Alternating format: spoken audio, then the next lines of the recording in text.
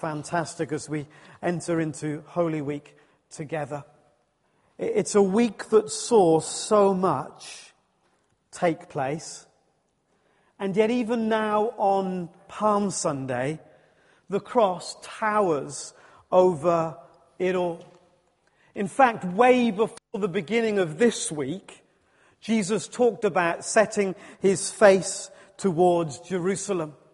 And when they kind of queried that, his disciples, he knew exactly why he was heading there. And he said to his disciples, surely you understand that a prophet will not die outside of Jerusalem. And then as you go back a little bit further, you realize that Jesus, in some of the miracles that he did, was beginning to drop hints and clues about the kind of death he would die. And when they asked for a sign, he talked about the sign of Jonah being dead in the belly for 3 days and rising again. And as you go back a little bit further, you look into a 1,000 years or more of Old Testament history, prophesying, anticipating someone that would die and would suffer, and so on. And so there's a real sense in which the cross couldn't be too big. There's a real sense in which the cross towers over everything. Last year on my blog, I did a series this Holy Week of how the cross and resurrection feeds its way right through the Old Testament.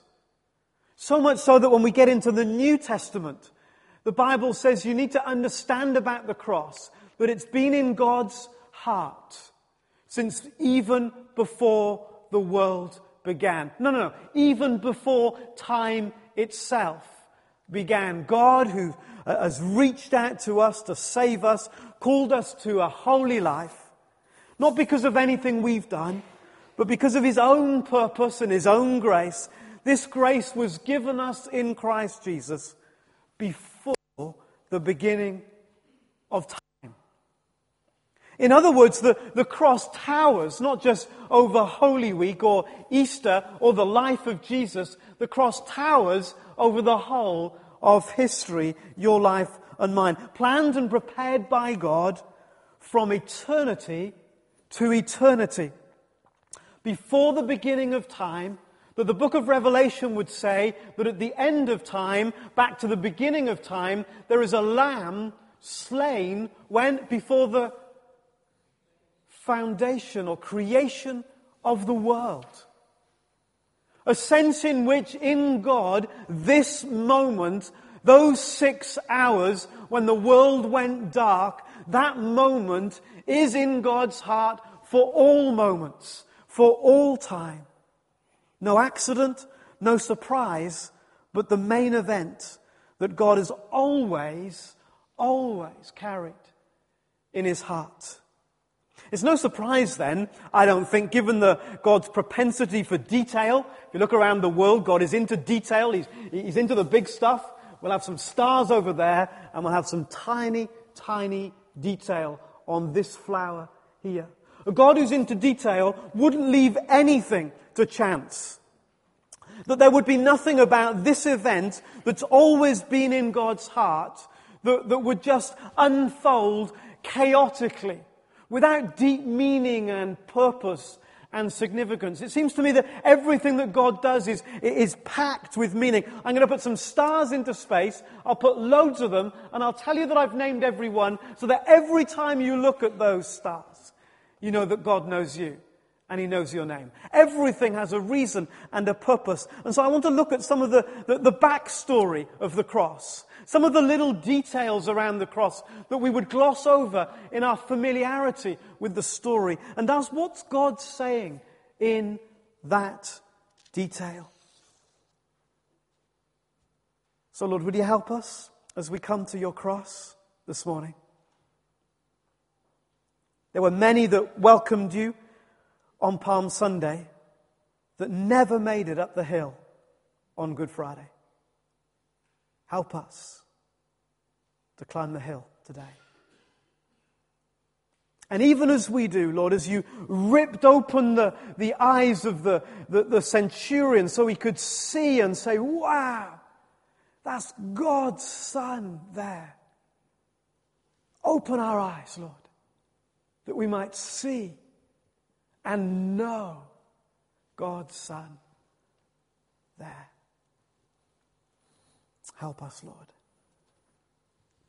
So travel with me then to the event that changed God forever and humanity for all eternity. We know the fable of the Beauty and the Beast. What would have happened to the Beast if the Beauty had not appeared? There was a time, of course, when even the Beast's face was handsome and his palace pleasant. But that, of course, was before the curse. Ever since the curse, when the shadows fell on the castle and then on the prince, there was darkness in the land. And there was a beast. So what would have happened to the beast had the Beauty never appeared? What if she'd not cared? And who would have blamed her if she hadn't? Hair drooling, roaring, defying. And she, in contrast, such a beauty, stunningly gorgeous, contagiously kind. If ever two people had lived up to their names, it was the Beauty and the Beast. So who would have blamed her if the Beauty hadn't cared, hadn't come, had never appeared? But that's not the story. The story is of how the Beauty came. And because the Beauty loved the Beast became beautiful himself. And this story of the Beauty and the Beast touches us at the deepest parts of our lives because it tells in essence the story of the whole of history. Of a day when the curse came and the shadows fell and the world went dark. And what was once full of beauty was marred by so many beasts. Has the beast shown itself in you this last week? Have you been impatient with your children and unkind to your spouse? Been slightly manipulative with your work colleagues? Unfair to your subordinates? Underhand a little with your team? Less than honest before your boss? A harsh word or action? The fostering of your own self-agenda? Has the beast appeared in you this last week? We're in good company, of course, because almost on every page of the Bible, the beast comes bursting forth in human lives. Even the great apostle who did so much for the spread of the gospel says there's this beast in me. The very things that I want to do, I don't do. And the very things I wish I didn't do, I find I'm doing those things. There's a beast at work in me. As Jesus came to the greatest moment of his mission, the cross, everyone was passing the buck around. Herod wanted a show. Pilate wanted to get out to wash his hands of it. And the soldiers were left with a job to do. There were two tasks for these soldiers. Two tasks that they'd done time and time again. The first is that they were to take the prisoner and they were to whip him, to scourge him. They were allowed up to 39 lashes. Sometimes those lashes themselves, metal balls with spikes, on leather, ripping the flesh off someone's back, would kill a man. And so they would stand the centurion by in order to stop the overzealous soldiers from killing the man before his time. And so barely alive, the prisoner would slump to the floor. Then just one more job for the soldiers, to make him carry his crossbeam and to nail him to the cross. But these soldiers this day did more than that. Why, we don't know. Were they so bored of all that was going on, it was time for them to create some fun? Something caused them to disturb their routine. And so strong, rested, armed soldiers encircled an exhausted, nearly dead Galilean carpenter. And they beat him up. They stripped him, they put a scarlet robe on him, and they mocked him. "Hail, King of the Jews," they said. And then they spit on him. You ever thought about the spit on Jesus' face?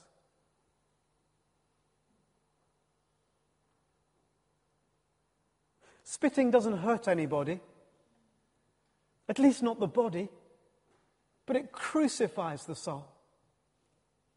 If you've ever been spat on, you'll know what I mean.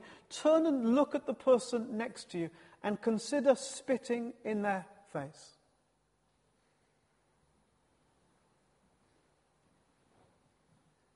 They spat on him.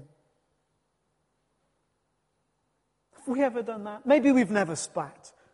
But we've gossiped and slandered and we've raised our hands in anger, rolled our eyes in arrogance. Have we blasted our headlights in someone's rearview mirror, gesticulated with a fist or something worse? Have we ever made someone feel bad so that we might feel a little better about ourselves? And these soldiers, they gathered round and they elevated themselves at the expense of another and they spat in his face. That's what these soldiers did. That's what our lives do when the beast within us comes to the fore.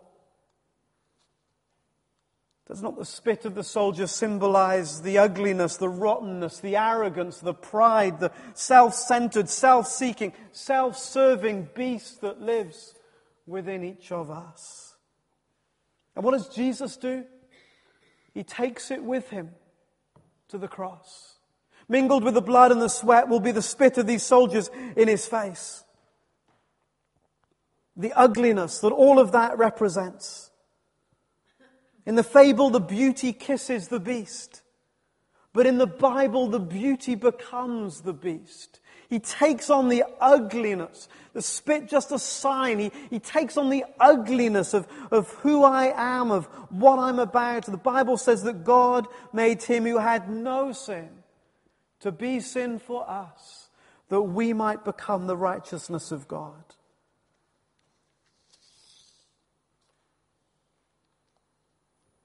He carried the very core of what's ugly about being a human being. He carried the very dregs of our humanity as they spat on his face. And they took it, and he took it to the cross. And don't miss the crown of thorns either on his head. It's easy, I think, to pass over.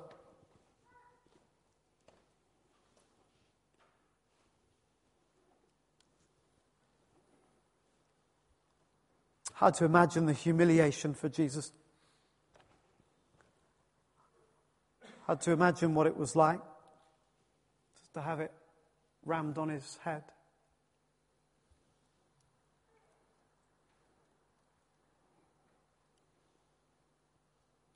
But that's what they did. It says in part of the mockery they would put a crown of thorns on his head. The spit, not enough. What do we understand about the crown of thorns that they set on him? They put a staff in his hand and they put this royal robe around him just as a means of mockery.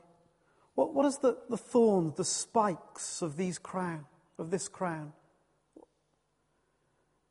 Way back in Genesis chapter 3, when the curse fell, it talks about the curse affecting every detail, every area of our lives. It says the ground will be cursed. It will produce thorns and thistles. You see, the fruit of my sin is like this: sharp, barbed, cutting, wounding, ugly.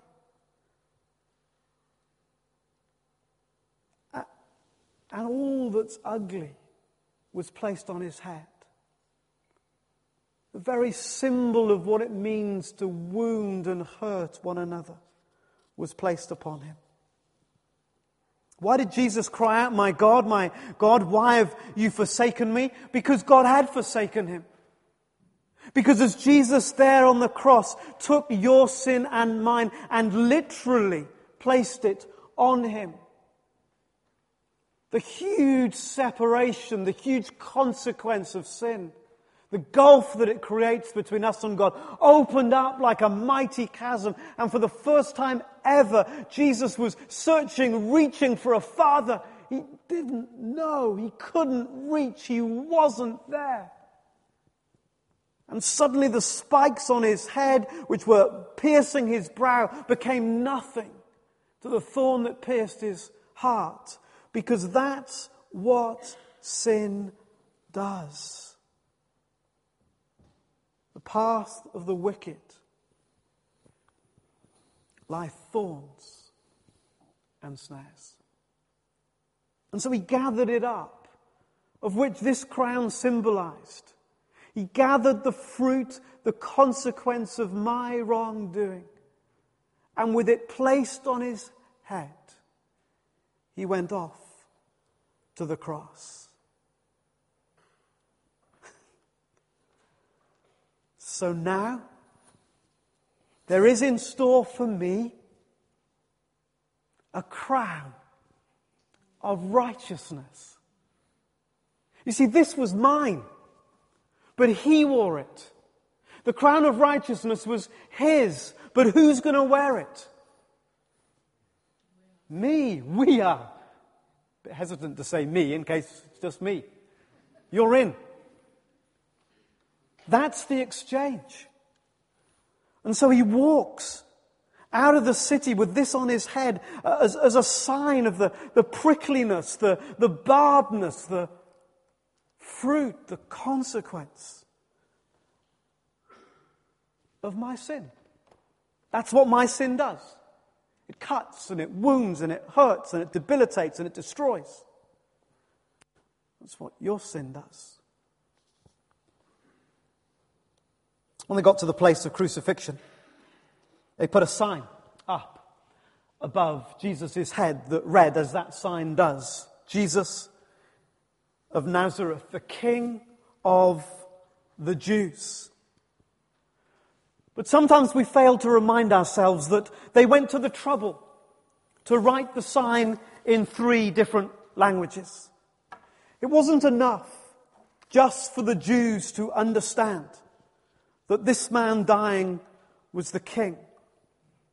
It wasn't enough for the Jews, written in Hebrew. It wasn't enough for religions to understand that Jesus was dying. The Roman world needed to understand, with all their laws and governance, as if they could make a better world by their organization. The Greek world needed to understand that Jesus died for them, as if they could make a better world through all their culture. So the 3 great languages of the day, the language of religion, the language of governance, the language of culture, this was a message for all peoples. There would never be a religion that would do what the cross was doing. Religion is about trying to get to God. There is not a religion on the earth that has a cross. Hallelujah. There is no governance from Rome or anywhere else that can solve what's going on in our hearts. There is no culture, no entertainment, no celebrity status, no person of the moment that can save us and rescue us. And so to the world of religion and to the world of governance and to the world of culture, they wrote this message: Jesus, King of the Jews. Because everyone needed to know and to understand. I don't know, Dave, whether you can get this up there somewhere. Where is he?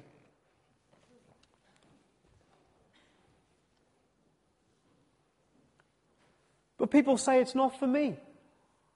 Whatever that is, whatever that Jesus is, who he is, what he did, that's not for me. It's for everyone. And they put the sign in every language. This is a call to the whole world to come.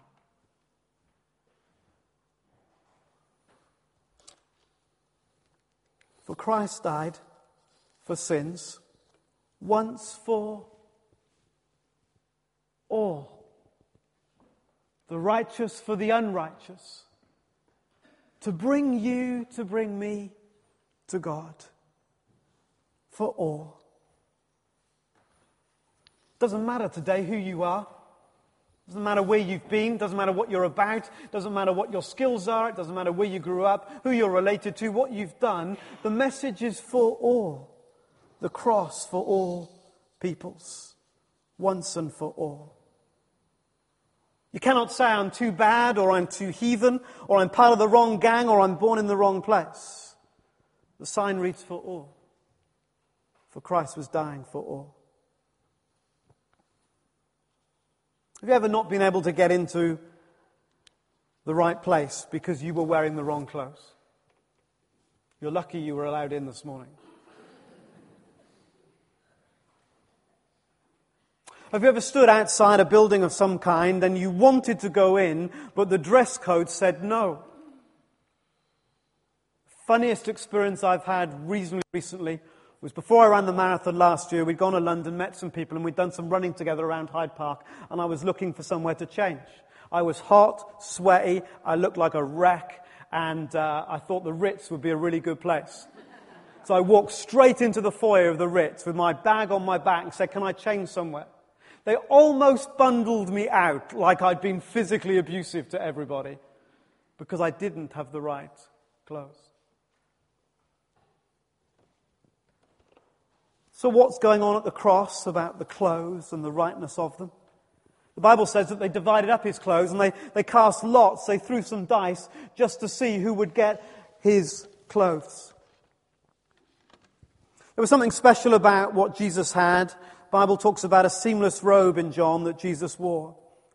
We don't know. It was probably given to him by his mother. It was almost certainly and overwhelmingly the most expensive thing he'd ever had. And he probably wore it all the time.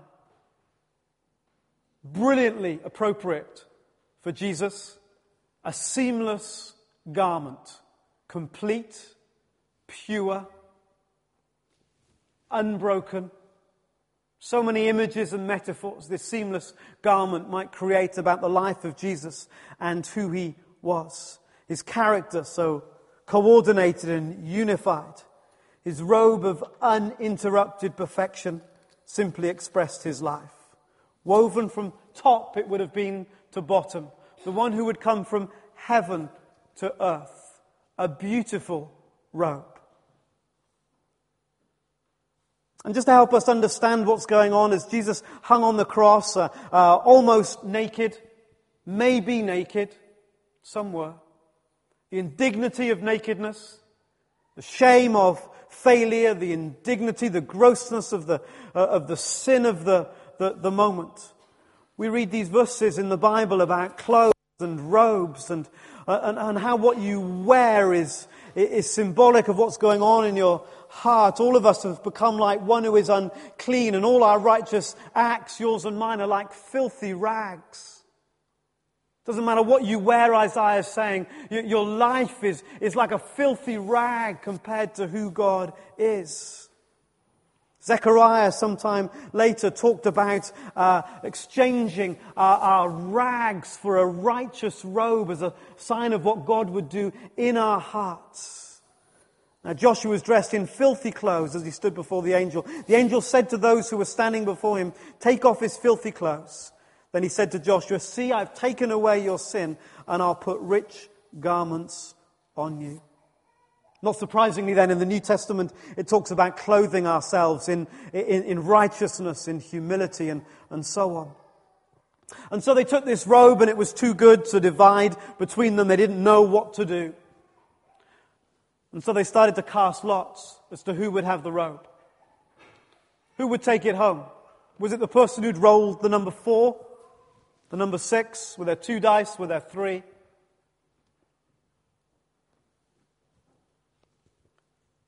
And as Jesus hung on the cross, there was a soldier that put a robe on that wasn't his, that he'd done nothing to earn, and he could never deserve. And he went home with that robe that day.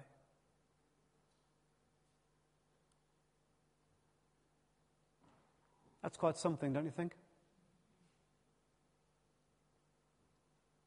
Exactly a picture of what can happen to us as we come to the cross. We come in our filthy rags. We come in our dirty, blood-stained, as those soldiers were, blood-stained clothes, hands covered in guilt and filth and hatred and horror. And we get given this robe that we could have done nothing to earn or deserve. Don't miss the seamless robe. He himself here bore our sins on the tree so that we might die to sin and live for righteousness.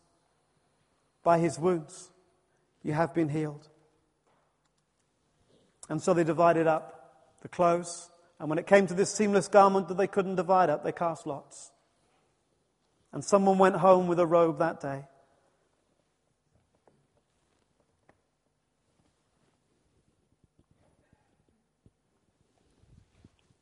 That they didn't earn. That they didn't deserve. A robe they had absolutely no right to wear. And Isaiah spoke prophetically of this moment. He says, my soul's going to rejoice because he's clothed me with garments of salvation and arrayed me in a robe of righteousness. And all of you who are baptized into Christ have clothed yourselves with Christ. Royal robes I don't deserve. I live to serve your majesty.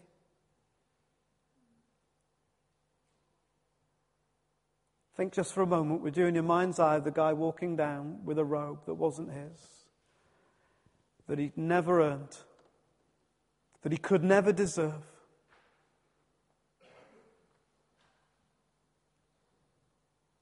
Because that's you.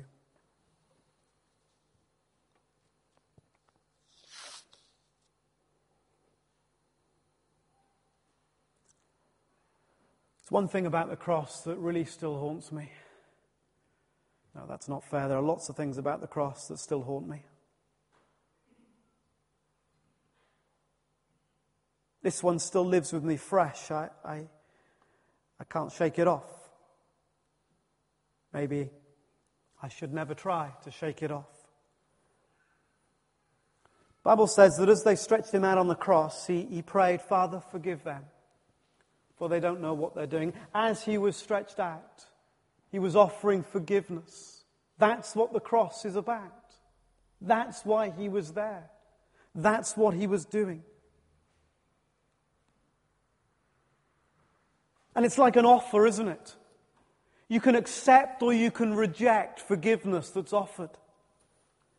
And the big deal now is how we respond. Do we receive his forgiveness? Do we respond in love and sacrifice and praise? Do we give our lives back to him, the very least that he deserves? And then a little later, Jesus cried from the cross after he'd cried after he cried this cry of forgiveness, and before he cried it is finished, that the whole forgiveness payment was done and dusted and over. The Bible says that Jesus cried that he was thirsty. And I'd never really understood any more significance than the fact that someone, a soldier as it would appear from the Gospels, got a stick and put a sponge on a stick, just like we might imagine, although this one would be dirty and grubby. And he soaked it in wine vinegar and he put it up to Jesus' lips just to moisten his lips. You ever been in hospital when someone's mouth is really dry? You moisten their lips with a little pink antiseptic sponge dipped in antiseptic. Wine vinegar up to his mouth. And I thought that was it. And then I understood something that was quite horrifying, really. You see, in Jesus' day, they'd have public toilets. And in these public toilets, the lower servants, the lower slaves, had seen an opportunity to earn a little bit of money. And there was no toilet paper in those days, so The people that used the toilet were left to clean for themselves in the water that was just nearby. But some servants low servants desperate to earn a living, desperate to pay for their family maybe, would go to those public toilets and they would offer to serve the people there by washing their backsides for them, using a stick on a sponge.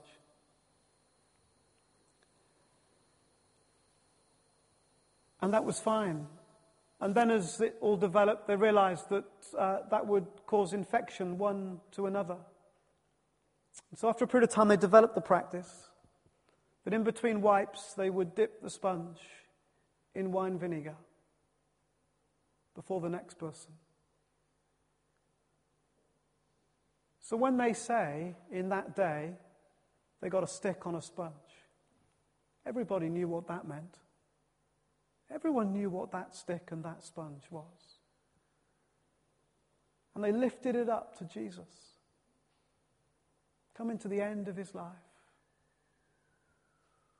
And they attempted to moisten his lips with what had been used to wipe the backsides of the people standing around.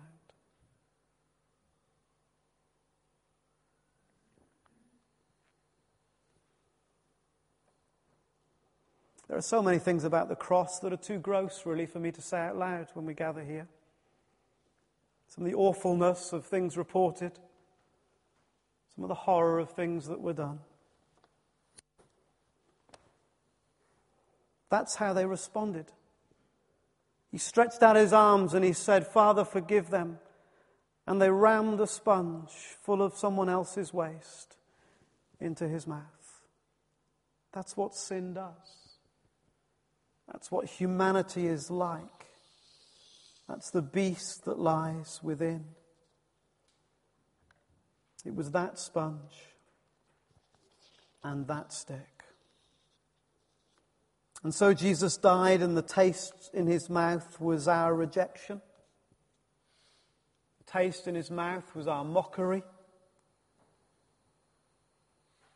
The last action towards him was of our turning away and our utter disregard for who he was and why he was there.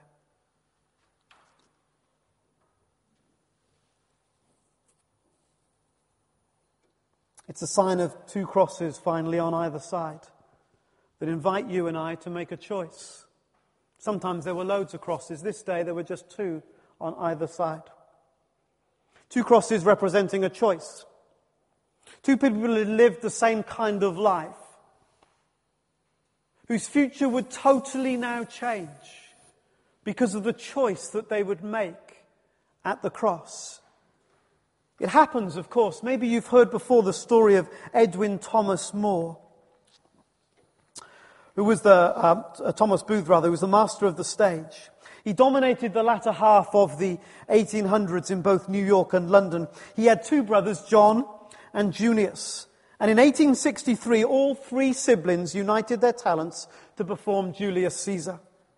Edwin's brother John took the role of Brutus, and it was to be an eerie harbinger of what awaited the brothers and the nation 2 years hence. In April 1865, John sneaked into the rear box of a Washington theater and fired a bullet at the head of Abraham Lincoln.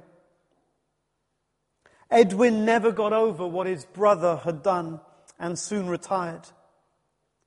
He may never have returned to the stage without a twist of fate some years later at a New Jersey train station.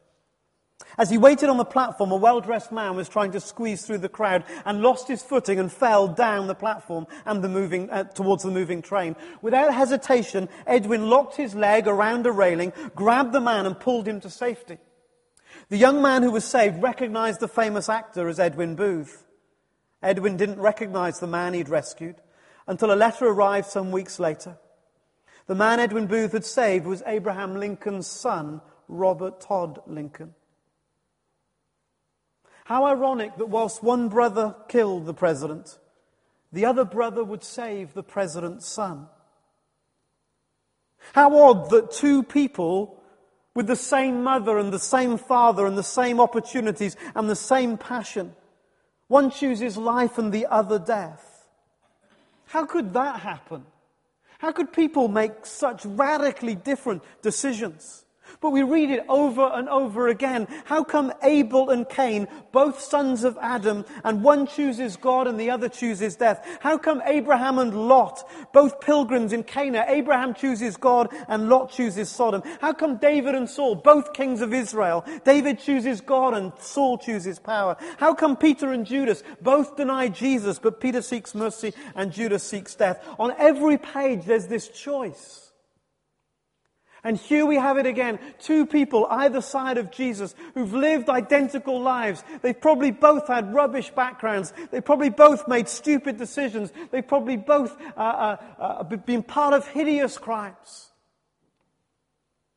But their future will be vastly different because of just one choice. Just one choice. And whilst we might rejoice in the thief who repented, let's not forget the thief that never did. The one who stayed with his taunts and mockery.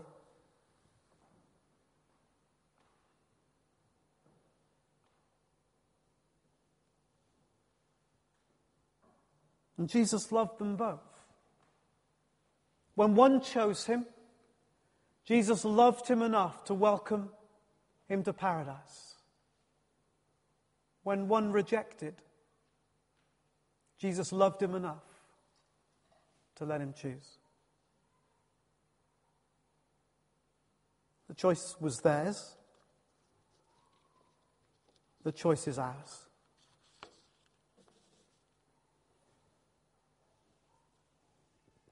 Have you seen the spit that's about the beast within? You've seen the crown that I should have worn? Have you seen the sign, open to all? Have you seen the robe, which is what's on offer? Have you seen the sponge and been challenged about your choice? As Jesus cries from the cross, how do you respond? The Bible says that God so loved the world that he gave his one and only Son, that whoever believes in him shall not perish, but have eternal life.